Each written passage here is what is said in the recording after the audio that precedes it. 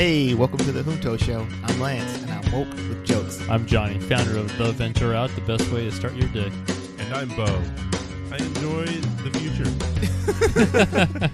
Beats the past. That's profound, Bo. Thank you. Yes. I'm going to ponder that all day tomorrow. The future begins. Can one enjoy the future? Is one ever actually experiencing the future? No, because you're always experiencing the present. The concept. How about that? Touche. All right, so hey, it's been a little while since we taped here, guys. How's everybody doing? Doing fantastic. New year, 1 month down already. Right around the corner from Valentine's Day. Yeah. So Valentine's Day, I think. Well, you know what? Love is in the air. Yeah, it's a great holiday when you have somebody as special in your life as some of us who are lucky to have. Well, we have each other. Yeah, we'll always have each other. I tell you, Valentine's Day is super overrated and Yes. a pain in the butt and just a recipe for a big fight. Is it? In my previous Okay. experiences, Valentine's Day has Your just... extensive previous experience. Calm down. It's like your mate sets these huge expectations for it, and then it's like anytime any little thing gets out of place, then it's just like it gets amplified, and then it ends up being these sitcom level foolishness that I've had to deal with. What's the deal? Yes, it's I don't know. My philosophy is Valentine's Day the 14th. Do not leave the house. That day is for suckers. Like, you can go out the house on the 13th or the 15th. The 14th, it's packed everywhere. If you haven't made your reservation a month ago, you're not getting it. And there's going to be these prefix menus that are $30 more than they need to be, even at Applebee's. So which is trash. And so I say, the 14th is for fools. Stay in, cook for your mate, and then go out on the 15th or 13th. Uh-huh. That's my pro tip for you, the Junto listener. Pro tip, just don't do anything for Valentine's. Are you announcing your status on the... Yeah. So I'll give a quick shout out to my girlfriend. Okay, well, there you Right? go. Hey. Where she's warned me a couple times already. No gifts, no nothing, Johnny. I mean it. Like, what's that? I mean, one, good for you, but like, what's the philosophy behind that? Well, it's hilarious when she told me the second time. I was like, no, I get it. Don't worry. There's nothing coming. Everybody says you can't trust that. They're like, she really does want something, but I feel like she's being... Yeah. You got like a gift in the... you should wrap something just in case. And then if she does that gift of the Magi or whatever, it's like, oh, I care too much. And then you go, me too. Gift of the Magi. Yeah. Isn't that a scary one with like a monkey's hand? No, it's like the husband sells his prize watch to get his wife some hair dye, Yeah. but then the wife cuts her hair to pay for the man's watch repair. Oh, well, what's one of the three wishes that turn out bad? The monkey paw. Oh. Or The what? Or jerk genies, I guess. Yeah. Was it Jerk. The old tale of the jerk genie. Are they Jamaican? Oh, hey, I made curry for the first time at the house the other day. So I'm pescatarian now. And one of the things... okay. Amen. Exactly. So no chicken anymore? Yeah, no chicken. Okay. And so I was like, well, I miss the Golden Crust, which is like the Jamaican fast food restaurant. But I was like, you know what? I can cook. I'll make it at the house because they only have like goat, chicken, beef, whatever at the place. So I might as well not even go there. So I made Jamaican curry for the first time at the crib. Boom, it's good. Fantastic, man. All right. Well, you are a good chef, so. I do what I can. All right. That's What not about shellfish? Do you eat shellfish? Because I almost want to talk about pescatarian and how this is. Okay, well, let's bring it up in the next segment. Let me go ahead and get the show started. Yeah. All right, so without further ado, we are the Junto Show, and the Junto is a club Benjamin Franklin founded way back when America was great. The purpose of the Junto was to debate questions of morals, politics, and natural philosophy. Our show is not quite that stuffy, but here and there we stumble upon something profound between the geeky jokes. All right, and today is Wednesday, February... Crap, I keep forgetting. That's supposed to come first. It's been so long. Today is Wednesday, February 12th, 2020. All right, so Bo, I will answer your questions about being pescatarian. What do you want to hear? Do you eat shellfish? I think pescatarians are allowed to and still claim pescatarian. I personally do not because shrimp has boo-boo in it, and I refuse to fall down that path. Okay. I just ate shrimp with boo-boo today. But Lance, so you can't eat shellfish, but are you shellfish? You'd have to ask me on the day after Valentine's Day. Yeah. What if you, because I'm wondering, okay, how far can you stretch out this pescatarian thing? Like, could you eat penguin?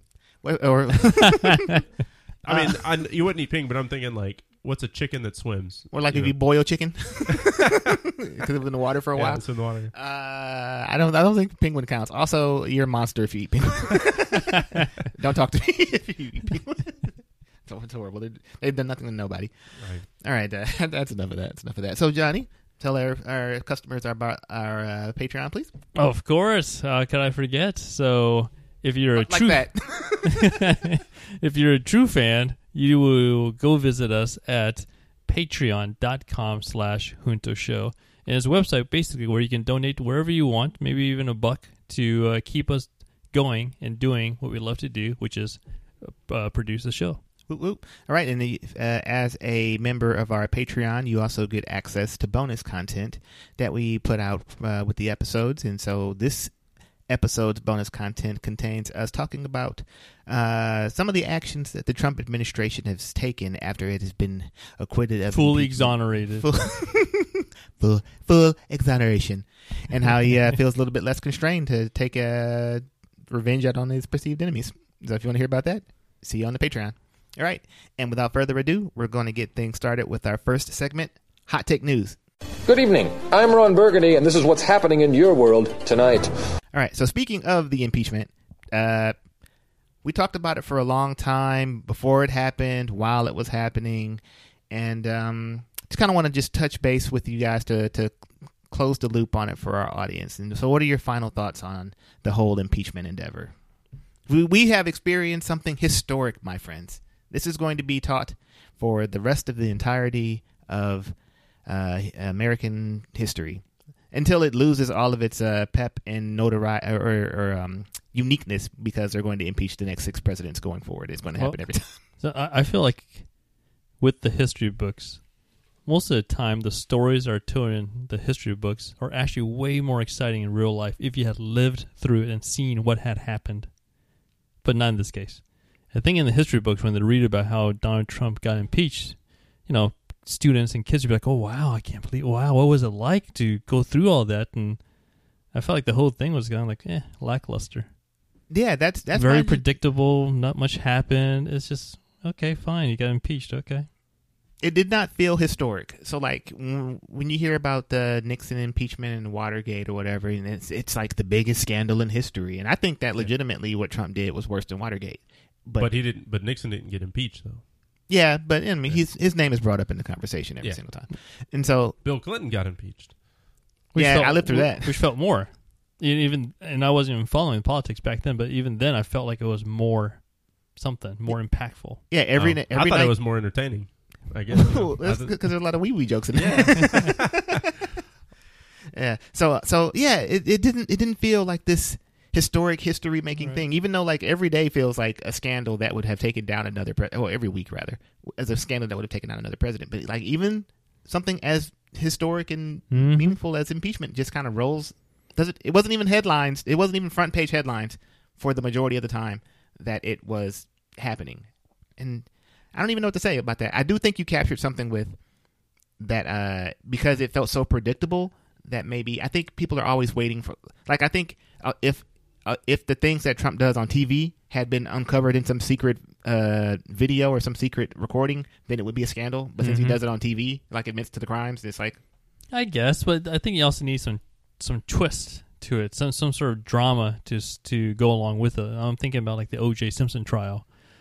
Prosecutors that are like over the top, or sorry, in that case, defendants that are over the top, right? And then like some white SUV Bronco chase scene, and like just stuff around it. In this case here, it was just kind of like some testimonies from Fiora and Sondland and all these folks. I'm like, they didn't generate much things. Yeah, that's the whole point behind why they didn't let. Okay, so the witnesses. What do you think about that? Not having witnesses in a trial. Hate to say it, I think I agree with the Republicans afterwards. Really? Which is they're spineless, and they should have voted to remove him, I believe. But in the end, if they were going to vote no to the charges, no matter what, why go through anymore? Because it's a trial. But So you're saying if you're going to be corrupt, just be all the way corrupt? No. That's what it sounds like. No. I think the Republican senators after the trial were saying, "Hey, what he did was wrong, but it didn't reach to the levels of removal," right? Which I disagree with. Mm-hmm. But if that's their rationale, that they agree that is wrong, and he did do it, but it still doesn't warrant removal, then no matter how much more evidence they hear that proves that he did what he did, it still wouldn't have made them change their mind to remove him. Mm-hmm. It's just validating the point again. Yes, I know he did that thing that was wrong. You can keep telling me and keep proving it to me, but it still doesn't rise to a level of removal for them. Yeah. So I agree with that. So why drag the nation through weeks more of the stuff when, in the end, they're still going to vote no? Because the historical record matters. Because giving the American people the conception that you take your oath for impartial justice seriously matters. No, it's not about. I don't think it's about that. It's like, let's talk about a different trial, right? Bo's on trial for shoplifting. No, right? I needed it. I needed that pancake. I've got the surveillance camera. You found the stuff in his pockets. Someone I know put it's it wrong. there. I know it's wrong. I know he did something wrong, but he's not going to get life in prison. So you mean to tell me you think the cops would hold back evidence if that once they thought that they had enough, they would use everything they possibly could? Yeah, if you just had surveillance camera showing that, yeah. If you just show me surveillance camera showing that he did it, I'm like, all right, that's enough for me. He did it. You got me. The cops would for sure. You've convinced me. Show you everything. Like if they have a confession and a surveillance camera, they're going to show you both. They won't be like, well, you only need to see one of these things. True. Yeah, no, I do agree with that. But I don't think it would change the jury's mind to give him a harsher sentence just because you show me more and more evidence. I think it would. I don't think so. I think if you had like 20 evidence that he shoplifted, he's still not going to get life imprisonment. He'll still only get 2 days in jail. Oh yeah, I mean, well, the sentencing guidelines are the sentencing guidelines. It has nothing to do with like your amount of guilt doesn't affect your. But I think sentencing. that's my whole point. The sentencing would not have affected these Republican senators. It's not. I'm not talking about the sentencing. I'm saying that it was wild to not have witnesses, like to have a sham trial, basically. Yeah. So I think it would have been better to have to do the real trial. Well, I don't know. It's good for them. Like if you're not going to do it, you might as well. Like you will look worse if you have it shown how super guilty he is with the witnesses and then don't do it. But it's neither here nor there. It's over. Yeah. I kind of feel like there's some kind of like marketing thing. Like the real jury in the whole entire trial was not the senators. Like it was the American people, right? If any of those senators had people from their states kind of being like, hey, what are you doing? Instead of voting by their own conscience, they would have been like, hey, let's, get Trump out. No. That's exactly why we have senators, as opposed to it being like America have a popular vote on whether or not Trump should but be removed. They're not gonna do anything that's gonna be in their political disinterest, right? Well, unless they have like morals or principles. Yeah, okay, so they took an oath before God that said, "I will do impartial justice in this thing," and then did not do that. Yeah, that's bad. So that's bad, but that's reality. That's reality. Like what the Democrats should have done is like for our audience, it's like you can't see Lance's head exploding right now. I mean, look, I'm not surprised that the conservatives. You know, so that's why you're surprised. You should not be surprised. All I'll say, I'm upset in that we're normalizing it. Oh, it's not or like and then you're blaming the American people. Like if the American people really thought so, then it's their fault for not being more outraged. Like, no, that's victim blaming. Well, actually, no. I took that totally differently. When Bo started talking, what I was taking out of it was like, let's say I'm Schiff, right? He did a great job, by the way. Yeah, I think Schiff was the Babe Ruth of the. I don't know. Knocked it out. Yeah, he did a great job. Okay, I like this guy. I think if I was Schiff and the House managers, as we're huddling out, deciding what we're going to talk about and how we're going to prove our case, I hope they were talking about who we're really talking to are not those senators, but in fact, the American public. Yeah, is that true? No. That would be my strategy. That's what I'm saying. My point is, McConnell knew that, and so he limited the amount of cameras and the views and stuff like that to only make it as boring and as unpalatable to watch as possible. Right. Because, McConnell knew that the only way that the senators would actually vote is if somehow it got traction into mainstream pop culture and stuff like that. Right. So again, if I was Schiff, I would have done as much things as possible, gimmicky as they might be, to grab the media attention. I would start rapping. I would start rhyming. I would start doing all kinds of stuff just to make me on the headlines. McConnell, and I'm here to say I'm not going to vote for Barack Obama's judges. I got smudges on my neck. Kentucky. Bucky. All right, so Johnny, you're a Republican senator. Do you vote to convict? If I'm a Republican senator? No, I mean, the question is muted. It doesn't matter what I am. I'd vote to convict. Yeah. Okay, there you go. Yeah. Well, you vote to convict? Of course. I think Yeah. I do too. Yeah. All right. I mean, it's not like, I mean. All right, so. Okay, all right. Well, so there's impeachment. All right. So let's talk Iowa. No. What's the over-under on him getting impeached again? If he gets reelected, you mean? If he does something crazy. It'd have to be something, I guess, really crazy. I think. Which for sure he's going to do. Oh, okay, so mark this time and date in the podcast, okay? I'm going to say there is a high chance, I'm talking 75% chance, if he gets reelected for 4 more years, that he will be impeached again. I agree. Yeah, I'd probably put that around 85%. Ooh. Okay, so even higher. Now that would be in the history books. So if he does something horrible, publicly as the last thing, should they impeach him again before the election? I don't even know if they have the, it's like, Should they, from what perspective? Yeah. Should they because they should do their jobs, or should they because what's politically the best strategy? I'm leaving it at should, so you can use whatever criteria you want to when you answer. No. Something on the same level what he just did? No. Something worse. What, he killed somebody? 20% worse. 20% worse. yeah, I don't know. If So he it'd have to be 3 times or something. So he pressured a country that's Keep keeping in 20% mind that the bigger. thing he did was one of the worst things in history. Yeah. So he, no, I think he should have gotten impeached for killing Soleimani, to be honest. I don't know about that. Maybe it's too much. maybe not that one. But like, I don't know. It is weird that like withholding aid to another country is an impeachable thing, but murdering foreign leaders isn't. Yeah, I think we talked the Soleimani thing already. I think we would have totally had a different reaction had Obama done that. Yeah. I don't think I would. But we did discuss that though. So Yeah. all right, And check that out for you true Junto fans. No, I just feel like murder should be like the worst crime, but it's not. Anyway, all right. So yes, you guys got anything to add about the? You bring up Iowa about Let's talk Iowa. What the heck? Okay. just a mess. Yeah. Oh, it's funny today. I saw the chair of the Democratic caucus, National? Tom Perez. He's the Iowa chair, right? Oh, that. Oh. And he gets up in front of the stands and he He's starts got talking. a podium. And then the sign on the podium goes, it just falls off. And I think he just like looked. He was like, kept talking. And I just was like, I feel so bad for this guy. Yeah, You just can't catch a break. Yeah. I thought that I was like, you know what? That's like a poetic justice, or just sign. like it's just like. So how much do we blame the head Iowa guy? Yeah, like he gets I'm all not the blame. sure. Well, like the I guy mean- that runs the Iowa Democratic Party totally botched and screwed up, Yeah. and on a national scale, Yeah. the one job they had. Yeah. So the head of that organization should be admonished.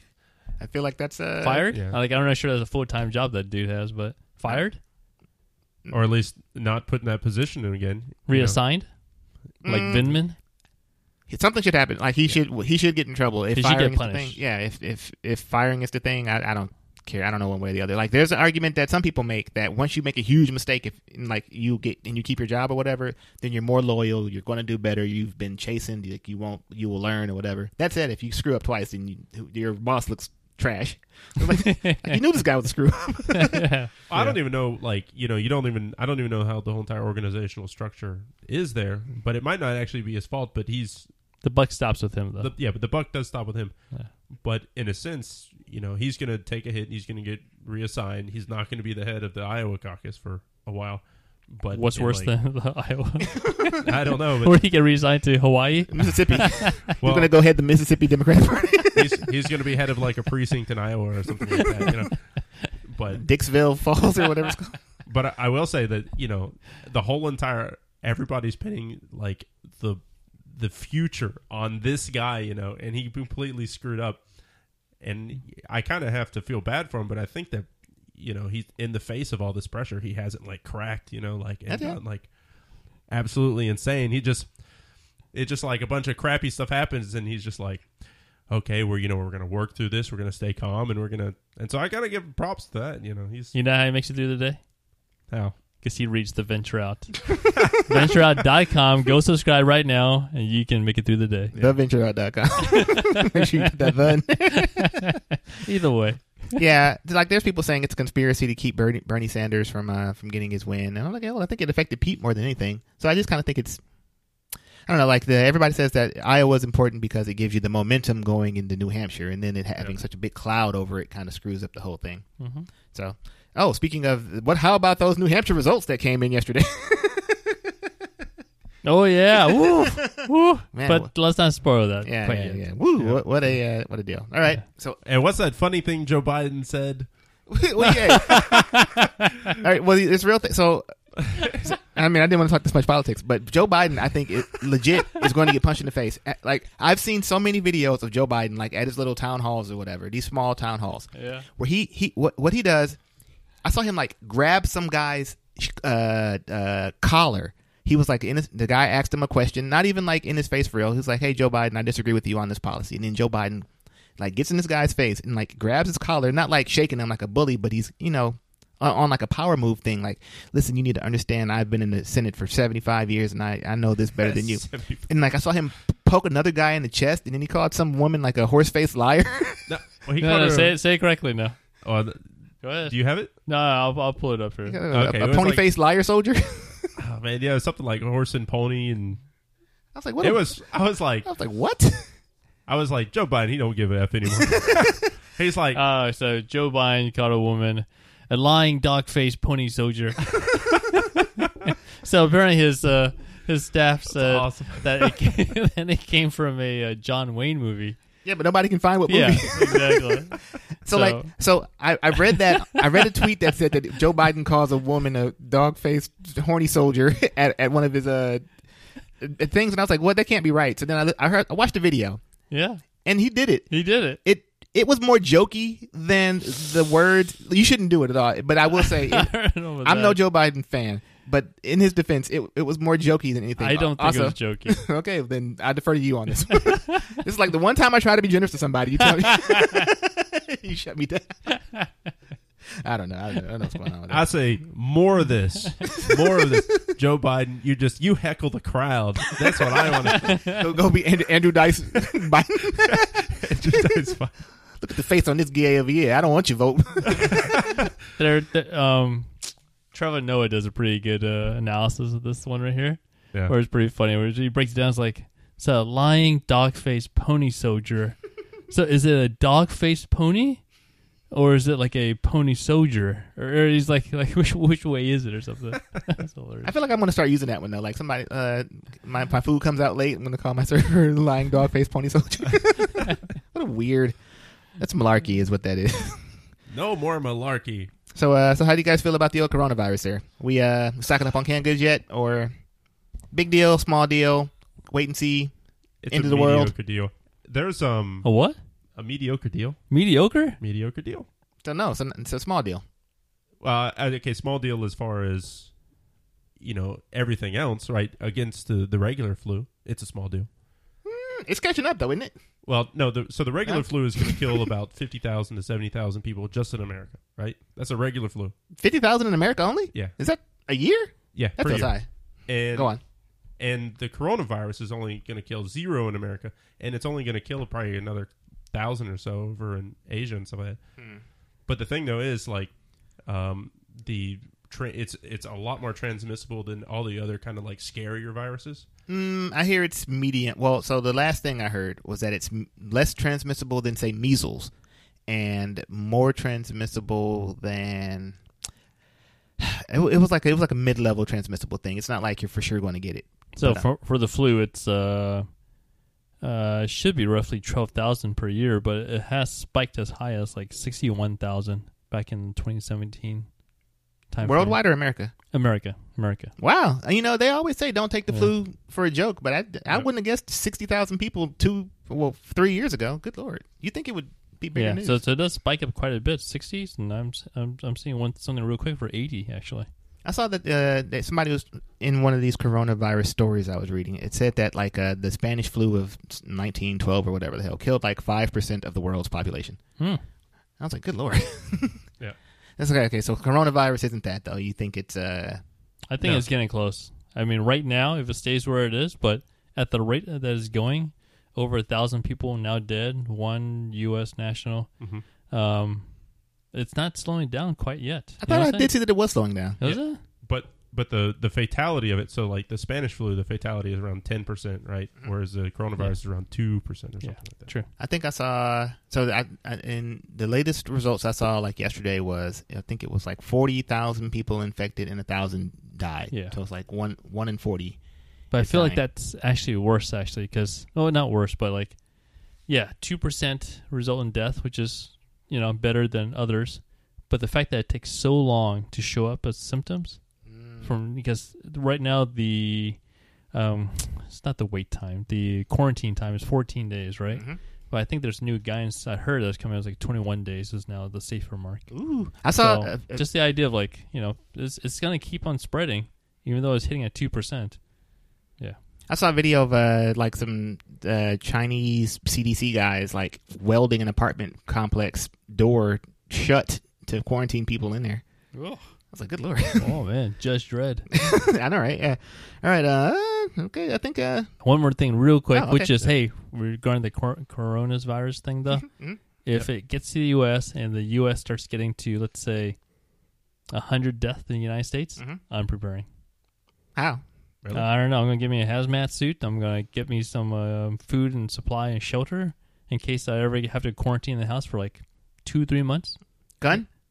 When do you get a gun? I might. Yeah? I might. I don't know. I might. That seems I could get a gun. rookie numbers. 100 rookie.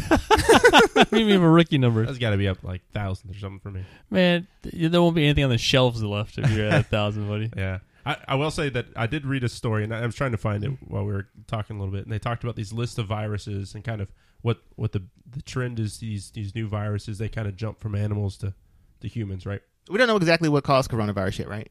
No, it's the same black market, swine market, or not swine, sorry, whatever, the place, black market where they sell animals and stuff. But we don't know which animal it was, right? I think the story I read, they're leaning towards bats, right? I guess. Guano bowl. Well, and Somebody trying to be Batman out there? I don't know. You got his power by eating a coronavirus bat. This one I do it. I guess I could see they probably sell bats at this market or something like that. You could probably eat, But I was reading this list, and they were talking about like the deadliest, viruses that jump from animals to humans, and the deadliest were like the brain-eating amoebas. They're like 100% deadly or something like that, right? But when you get just the next tier of deadliest diseases, like the respiratory ones, kind of like the flu, they're all from bats. Really? Yeah, there was like 4 different ones that are kind of from bats, Huh. So watch out for bats. Yeah, well, you ever heard the phrase, you're bat-ass crazy? It's because some type of eating bats will you drive crazy. Yeah. And also they had mad cow disease, which is 100% fatal. Mad cow disease is 100% fatal? Yeah, that's what I saw. And rabies is 100% fatal. I thought you could live What? with rabies. Rabies 100% fatal? Yeah, but what happens is Maybe after you start foaming. yeah. So when they did a big I remember seeing a story or hearing a story about this, but you get bit, like you get bit in your arm, and the rabies, whatever it is, takes a long time to get up to your Carotid artery. your arteries and your spinal cord and all that kind of stuff, and can do all like the nerve damage. Mhm. And so you have from where you get bit until it gets to your spinal cord to get all your shots. And You know- if you miss that time, then it's only like 2 people have ever survived it. I don't think I would take rabies I'll be seriously. the third. Yeah, I was like, I'll fight rabies. I'll Yeah. beat rabies' ass. Yeah. All right, so thanks for listening. And that's the Hot Take News. For all of us here at News Center 4, I'm Ron Burgundy. You stay classy, San Diego. And thanks for wait, we'll be right back after this.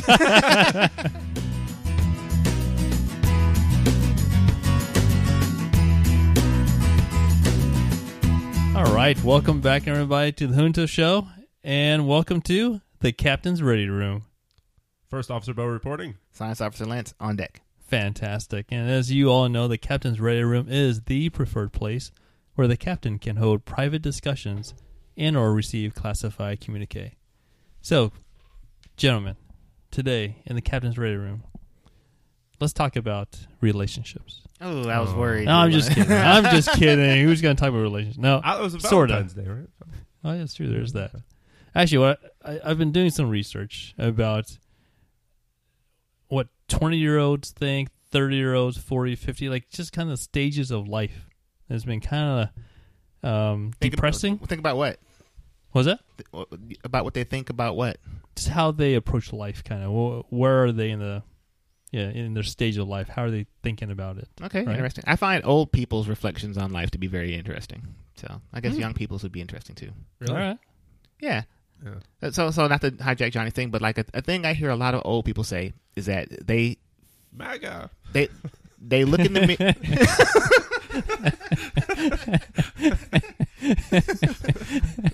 besides that is that they look in the mirror and they see, like, in their mind is still fresh, but like their body is old, and they look in the mirror and say, oh man, like, when did I become old and stuff like that. I hear a lot of that.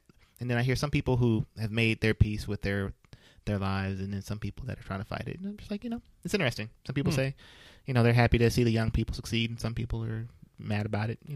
It's interesting. You get to run the gamut. But I do find old people's reflections on life to be particularly interesting. All right, Johnny, go ahead. Sorry. No, that's good stuff.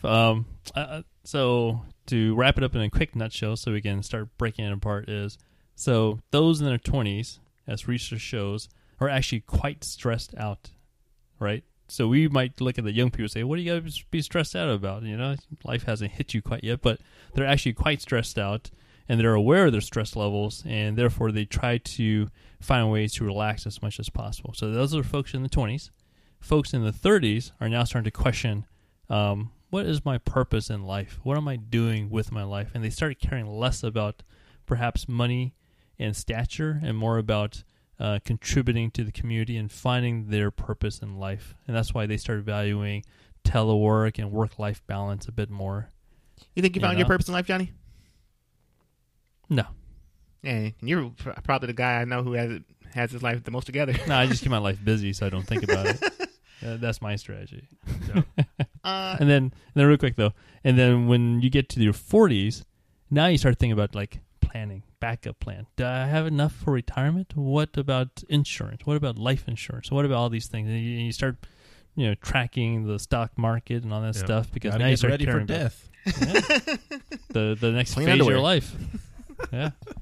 Yep. And there you go. So what do you guys think about that? Because I found it a little depressing. I'm like, man, I'm starting to track like my research shows, which means the way I've been feeling, I thought was like unique to me, but nope, everybody feels this way.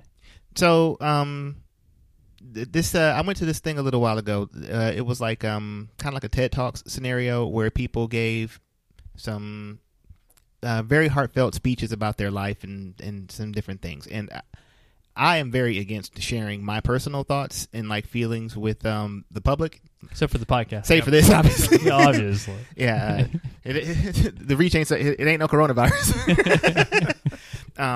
But I will say that a thing I got out of that experience, hearing people like get up in front of the crowd and tell some of their darkest secrets, and then also showing real vulnerability to strangers and friends alike, was that feeling I have. I'm not the only one, and like I saw the utility in destigmatizing some human shortcomings, and I was like, you know what, I understand now the utility in somebody getting up there and burying their soul, because it then makes you feel like you're not alone going through what you're going through. I ain't gonna do it, but I'm glad you did.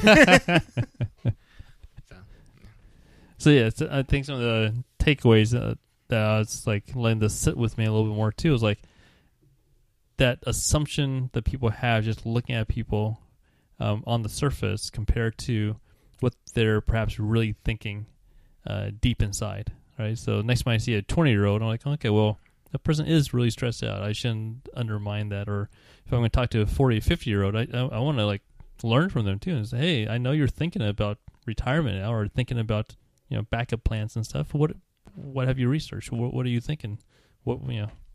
Yeah, I think basically the moral of the story is everybody's going through their own personal hell. We're all going through the same thing. We're just not talking about it to each other. Everybody's trying to get to that next stage. There's I'm almost wondering if there's a kind of who's a guy? I think it's Alan Watts. I don't know if.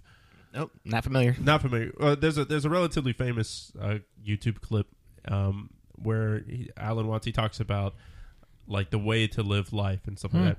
And so, when I hear like people like the 20s, 30s, and 40s, it's a very like, I'm here, I have a goal, and then I have to get to the next thing. And I think, I was more like that in my 20s, my teens and my 20s. Like, okay, I have a goal, I get there, now I get to this goal, and then my life is about getting into the next goal. And goals like aren't a bad thing, right? So I'm not. No, I think goals are a great thing. I think it's my goals. problem. But I think as you get older, right, your goals being what life is, according to like Alan Watts, is not really what life is, So I got some pretty cool quotes here, which, by the way, Bo, you should totally steal as your own. Okay. So from Alan Watts? This is from Alan Watts. Okay, so here's the top 5 that quickly popped up. Number 5. Number 5. The only way to make sense out of change is to plunge into it, move with it, and join the dance. Yeah, that's a good one for Valentine's. Right. Okay, number 4. Sure.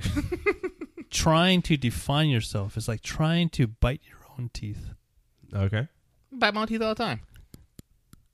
That made me feel weird. I know. Number 3. I have realized that the past and future are real illusions, that they exist in the present, which is what there is and all there is. I don't like this guy. I've decided. Yeah. Okay, 2 more good. Number 4. Never pretend to love which you do not actually feel, for love is not ours to command. Whatever. Okay. That's the exact opposite advice I got. All right, he's losing us here. Number 1 and 5, wherever. I'm all in. Alan Watts. No valid plans for the future can be made by those who have no capacity for living now. That's not bad. Okay. That's not bad.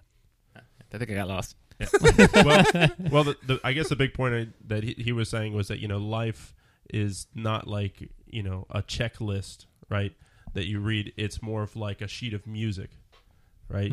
The whole point of, getting into a checklist is you're finished with your chores, right? Yeah, I feel like I'm too much music and not enough checklist. Yeah. I think I need to be more checklisty. And music is like you enjoy every step of the way. I'm just saying, whether you're looking for a checklist or a musical sheet, you can find that at the Venture Out. When did this become this? So the question you guys are, do you find yourselves in your 30s now questioning what's my purpose in life, trying to find more answers? Yeah, it would be cool to know that. And I think, I set out a life mission statement a while back, but I didn't necessarily do anything to achieve it or work towards it. So there's that. But yeah, like if I died soon, I would be like, I could have done more. I should have used that time a little better. Less Pokemon. Yeah. I guess I kind of wonder, like when I was younger, and maybe you I read too many stories, your life's purpose is kind of revealed to you as you move along and stuff like that. When, I guess the way I think about it now is life doesn't have any innate purpose except for the purpose that you kind of imbue in it, right? Mm-hmm. And you yourself have to kind of come up with that. And so I sit there and I go, well, maybe I kind of been in that part of my 30s where I kind of say, or I feel like I've been stuck there for a while, okay, I have to give myself purpose. And then I go, well, what would I want to do as my purpose? Then play video games, So. If it makes you so one could argue that, the purpose of life is to maximize the enjoyment that you have with the limited amount of time that you have.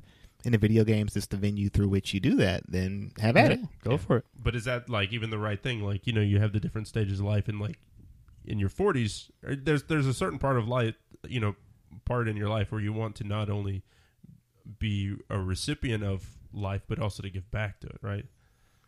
I mean, not necessarily. Some I people, guess so. I guess if you're shellfish, then you would never get that way. Oh, that's a good pescatarian. But the research does so.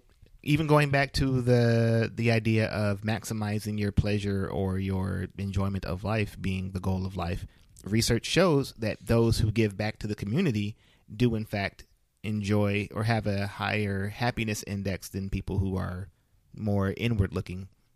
So go be charitable. It's the best way to be selfish. Yeah.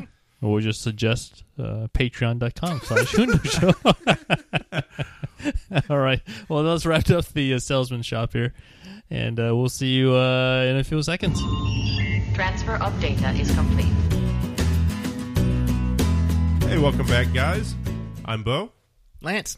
Johnny. And welcome to our world-famous, always fresh, always new, and always great, mediocre pop culture segment. Mediocre. So, Lance, Johnny, I don't know which one of you guys wants to go first, but tell us what media you're consuming and what media has moved you in such a way that you feel the need to share it with others. Well, let's see if we can knock two birds with one stone here. All right. Oscars, Parasite. You saw Parasite? I saw Parasite. So wouldn't all this time, I've gone without having any idea what Parasite's about. I thought it was some type of horror movie, and I think with all of the Oscar talks, and it's been popping up on some of my podcasts, I heard somebody give a small synopsis of what it's about, and I was like, oh man, I really wanted to watch it without knowing anything about it. All right, we're not going to talk about Parasite. We're only going to talk about the Oscars. Let's go. It's a big deal that it won Best Picture, which I called, by the by, on my. I need to go back and see. Yeah, I filled out right. one of those Oscar ballots. I need to see how many I got right, see if I won or not. But I think I did pretty good. So overall vibes of the Oscars here this year? Who cares? Awesome. I didn't watch. So You hear anything about it? Parasite. That's Yeah. Parasite won Best Picture, Best Director, Joaquin Phoenix won Best for Foreign Joker. Best Foreign Film, and another one, Best Screenplay, I think. So you got like 3 big awards. So the thing I find personally most Yeah. interesting is Joaquin Phoenix won for Joker, which is funny because there's 2 Jokers won Oscars, which I think is interesting, and then 2, I'm like, I don't think it will, but I would like for that to open the door for action or comic book or non-boring drama movies to start getting more Oscar nominations for people who do really well in said movies. I think that is a very unique case, and I don't think that they're going to keep doing it. But there are these big-name actors and actresses who get put in these Marvel movies and comic book movies or whatever. But I would like it to be a trend, or I would like to see a category of like most fun movie or some type of something. I gotta go to the MTV Awards for that one, man. No, I'm like, well, okay, if they're giving Joker an Oscar, Mark Ruffalo, you're up next, buddy. and they do best special effects, whatever. But I would like to see something to acknowledge the travesty that is the Fast and the Furious not being nominated. See, there's the truth. There's the truth that has been going on, feeding us what we need. If the most entertaining movie franchise of all time, yeah, I said it. Fine, let's talk about the Fast trailer. It looks ridiculous. Which Looks is all awesome. I want it to be. Looks awesome, man. You've seen it? F9? I think I saw parts of it. It's Yeah. breaking records. The on trailer? YouTube. On YouTube views, as well as actually ticket sales. I didn't realize ticket sales were out already, but it somehow it's breaking records already. It's surpassed already the previous movie, which also made tons of money. Yeah, it's So- it's Vin Diesel saying to The Rock, "Listen, you MFer, this is my movie franchise. Don't you forget it." And yeah, I'm gonna go see it no matter what. So it's gonna be Yeah, great. pretty much. Yeah, I Pretty wonder, much. has Vin Diesel and The Rock's feud kind of taking a playbook from The Rock's old wrestling days, where now they have kind of movie beef, and you almost want to watch the movie just so you know in the background the beef in between Vin Diesel and The Rock. I don't think so, but Oh. I like it though. I did see that The Rock's daughter is going to be wrestling now too.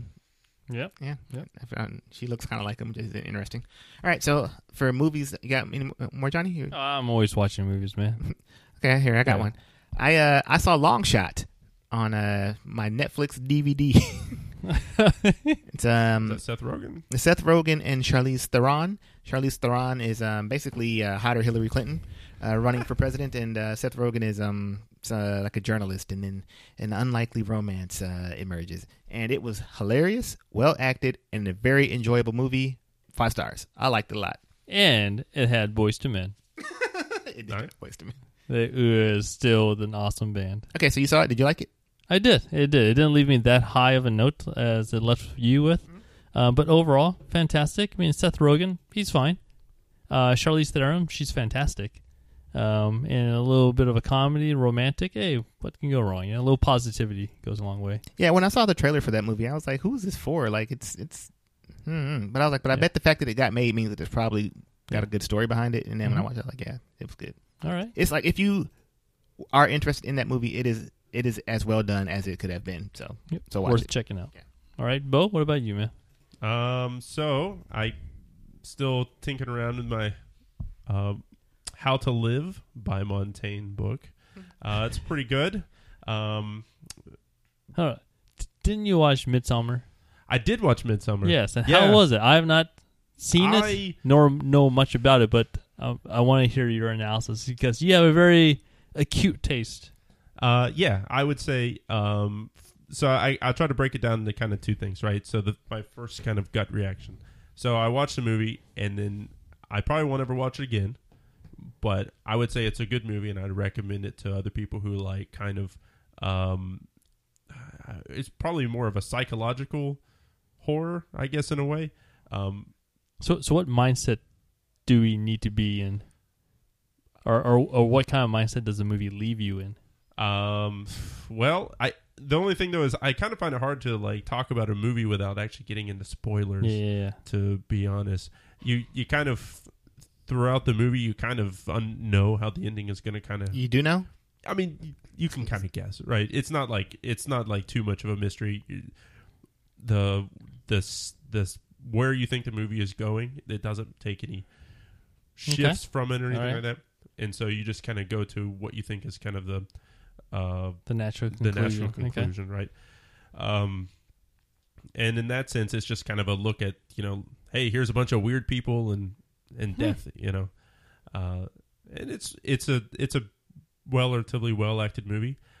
Although I do think that I don't know if he's the protagonist or the antagonist, but I kind of feel bad for the guy, one of the victims in the end, because it almost seems like that's not fair, what happened to him. But you have to watch the movie to kind of get All right. I'm looking for this Charlie Brown guy. The whole movie he's waiting.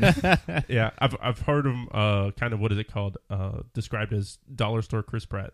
So I also picked up a new show on HBO, Avenue 5. Oh.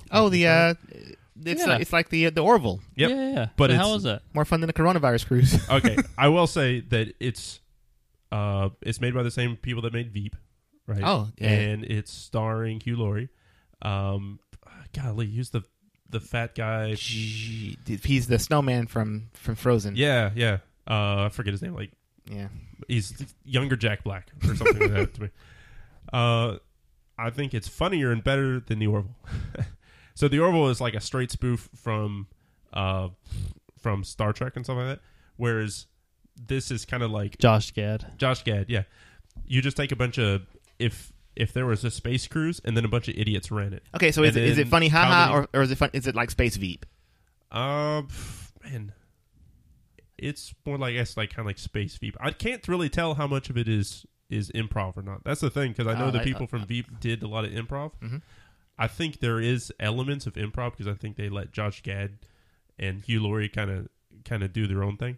And so I definitely recommend it. If you like Veep, I think you're definitely going to like this show. Okay, well, Veep's one of my favorite shows, so then you give me a sci-fi Veep, sold. Yeah. And then with your recommendation, Bo, that is the cherry on top, chef's kiss, Italian guy thing, all in one. A Buca de Beppada. Yeah, the book of the babe, the good of the show. All right, Johnny, look back around you. Yeah, I got a bit more here, so you guys pick which one you want me to talk about, or for us to talk about. I saw one episode or 2 episodes of Living with Yourself, the Paul Rudd Netflix That one. comedy. I see the meme, and I'm just like, is that show actually good? I saw 4 episodes of that, I think. Yeah. I did was pretty good. For some reason I wasn't inclined to watch it, but I downloaded it for a flight, watched like an episode or 2. I was like chuckling in my seat, and I was like, yeah, I'm gonna have to see this one through here. All right. So worthwhile. The jokes are entertaining. Paul Rudd is as lovable as ever, and the premise itself is good. So let's see what happens next. All right, sounds good. I read a couple books. I finished. Show off.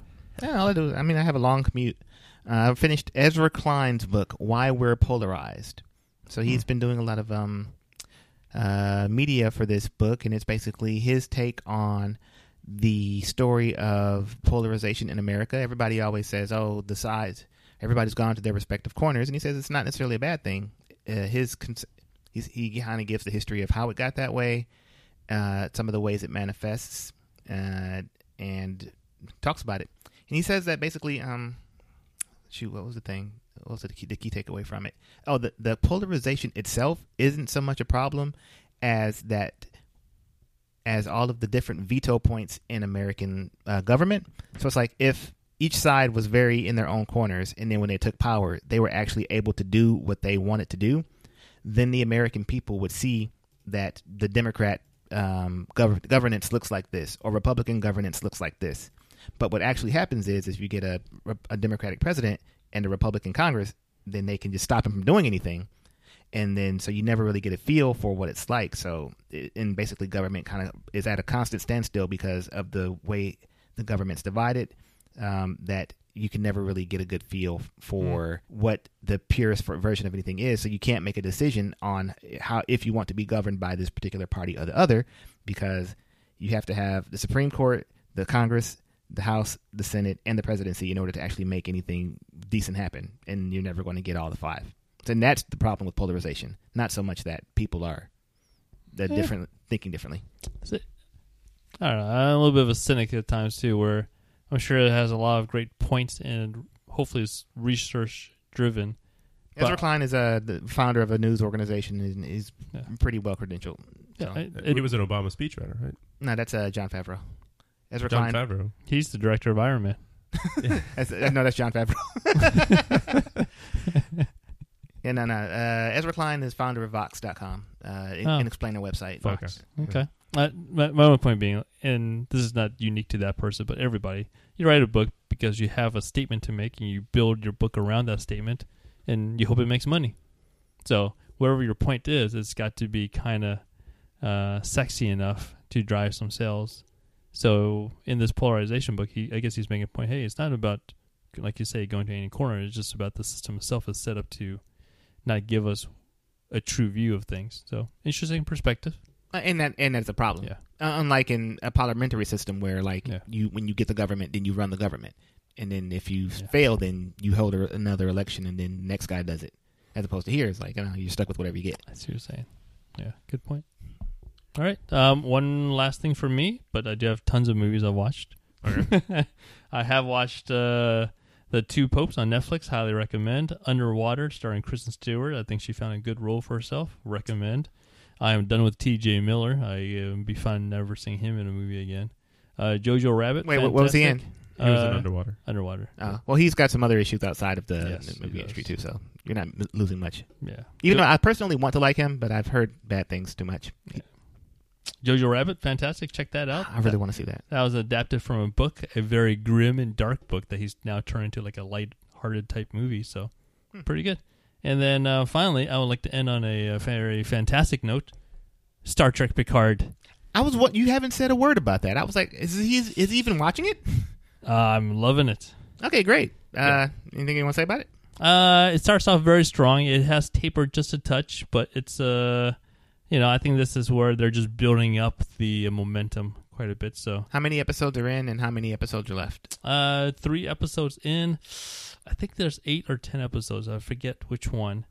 And I'm just gonna be honest with you guys, man. Like, if it was an hour-long episode of Picard drinking Earl Grey tea, I still think it's great. So, it can do no wrong with me. Is Picard your favorite television character? It's definitely up there. Top 5 probably. All right. Yeah. Yeah. Cool. All right. So I guess that's probably it. Bo, you got anything? No. All right. So thank you for listening to another excellent episode of the Junto Show. We're so glad that you chose to spend your podcast time with us. We appreciate it. And if you appreciate us, you can leave us a 5-star review in the Apple Podcast app. We would appreciate that greatly. You can also show your appreciation by visiting patreon.com/Junto Show. We appreciate that too. And until next time, when we can grace your ears again, signing off, I'm Lance. I'm Johnny. Bye, Bo. We'll see you on the next go round.